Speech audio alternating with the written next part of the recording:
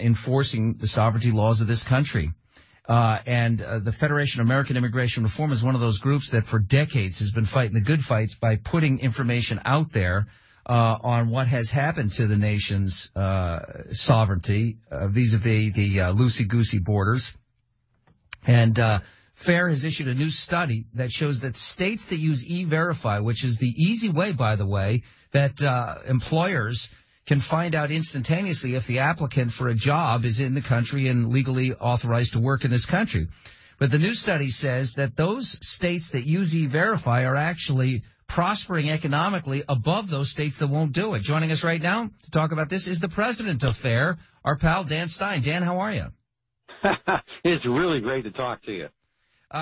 First of all, before we even get into this, I spoke at the FAIR convention last year sometime in D.C., and this is one of the most shocking turnarounds on an issue I've ever seen in my life, to see at State of the Union addresses where they would have DREAM Act kids as the president's kid. They literally have illegal immigrants as the guests of the president, to seeing Jamil Shaw and the widows of two police officers slain by people in the country illegally as the president's guest. It's like a 180 that it's almost whiplash. It's political whiplash.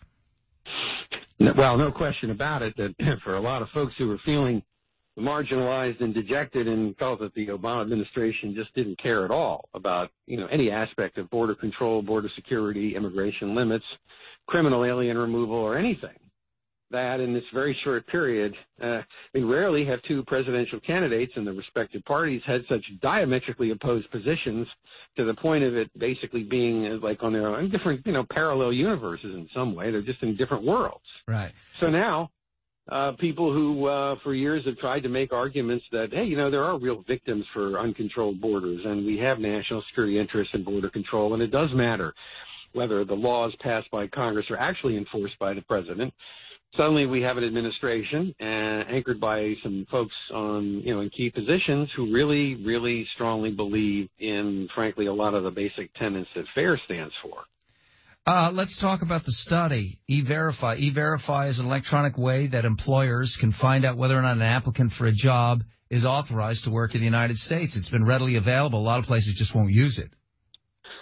Yeah, we've been working to try to get this introduced nationally, and it's so long overdue, Doug. We've been wondering since 1986, when Congress finally passed employer sanctions, when they were going to actually implement something nationally that would verify work authorization. Talk about the key to stopping the job magnet. And, usually the Democrats were kind of in favor of this. Yeah, they always used to. It's a staple saying they got to go after employers who hire illegals because, it's if you can blame it on business. But the tool has been in the toolbox for a very long time. They just wouldn't use it. In California, they won't use it. Well, it was created in 1996 and implemented in 1997, so we're coming up on, 20 years since it started. And so we took a look at the states that have introduced state-level E-Verify measures. We won this important Supreme Court victory that it said basically that E-Verify laws at the state level were not preempted federally. So we've been working hard to get these passed.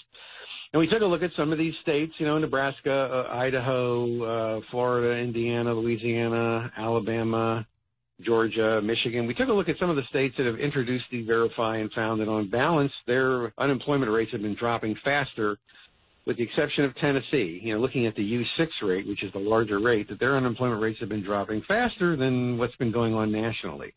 And this shouldn't be surprising because E-Verify will tighten up the labor market and, frankly, help American workers with better wages and working conditions. Why is Tennessee lagging? This seems to be an outlier statistically. There may be some state-level basis for that economically, some company left or something. But by and large, if for all those people who when you talk to the ACLU, you find that they say they support border and immigration controls, but then they oppose anything you can name. And so E-Verify seems kind of like a no-brainer to actually cut off the magnet. And it certainly is consonant with Donald Trump's emphasis in this recent campaign about, bringing jobs back and ensuring that American workers compete in a fair and level labor market. Obviously, California seems to be wanting to run its own national immigration program, but for the rest of the country, at least, there's very strong public support, and we're hoping that at least at the beginning, that Trump will sign one of the executive orders that seems to mandate it more broadly nationally. But in the end, it would be good to have, some federal law. There's several that have been introduced as bills. FairUS.org, by the way, is the website, FairUS.org. Dan Stein's the president of FAIR, Federation of American Immigration Reform. Dan, real quick, I want to circle back because this has really bugged me. Right after the president's speech last week, where he introduced Jamil Shaw and he introduced the widows of the police officers who lost their husbands and fathers to illegal immigrants who murdered them in the line of duty. Within 48 hours, there was a big bust on Long Island of 13 MS-13 gang members, 10 of whom turned out to be in the country illegally, and they are believed to have committed at least 7 homicides. 2 other guys were picked up in Houston for having committed satanic rituals on a murder victim there in the country illegally. So that's 8 dead and 12 picked up illegally. And all of these stories were covered as local news stories.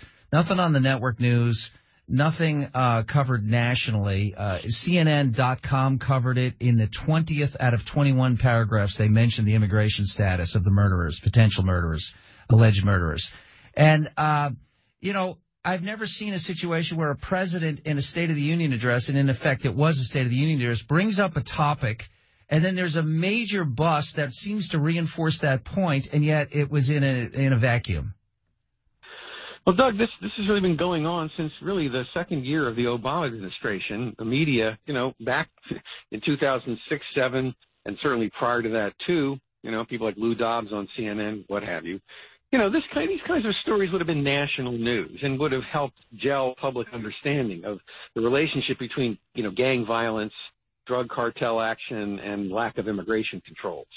But since about 2009 and 10, there's been this deliberate effort to try to really subordinate the immigration policy connection to these obvious, significant, and horrible crimes and gang-related violence to the point where you have to be Sherlock Holmes to figure out where the immigration nexus is. Now, it's beginning to turn around, of course. I mean, Trump has done a tremendous amount to change the framework of the discussion, but you still see this legacy carryover that you have to go to Breitbart or listen to great shows like yours. Not that you're Breitbart, but yeah, I mean, basically for Americans, what we've learned ultimately is that the day when you could rely on legacy mainstream media outlets to provide balanced reporting are over, right? Yeah. We're going back to the old libertarian free press idea. Americans need to get their news from many different sources because you just can't rely on the New York Times. Yeah, and as long as they can keep it a Breitbart or an AM talk radio, they've got it sort of in a media ghetto, and they can dismiss it as just propaganda from the right. It's tragic because it's true. FairUS.org. Dan, as always, thank you so much. FairUS.org. Dependable KBC Traffic. Bill Thomas. Doug, Long Beach firefighters say somebody hurt in a crash here.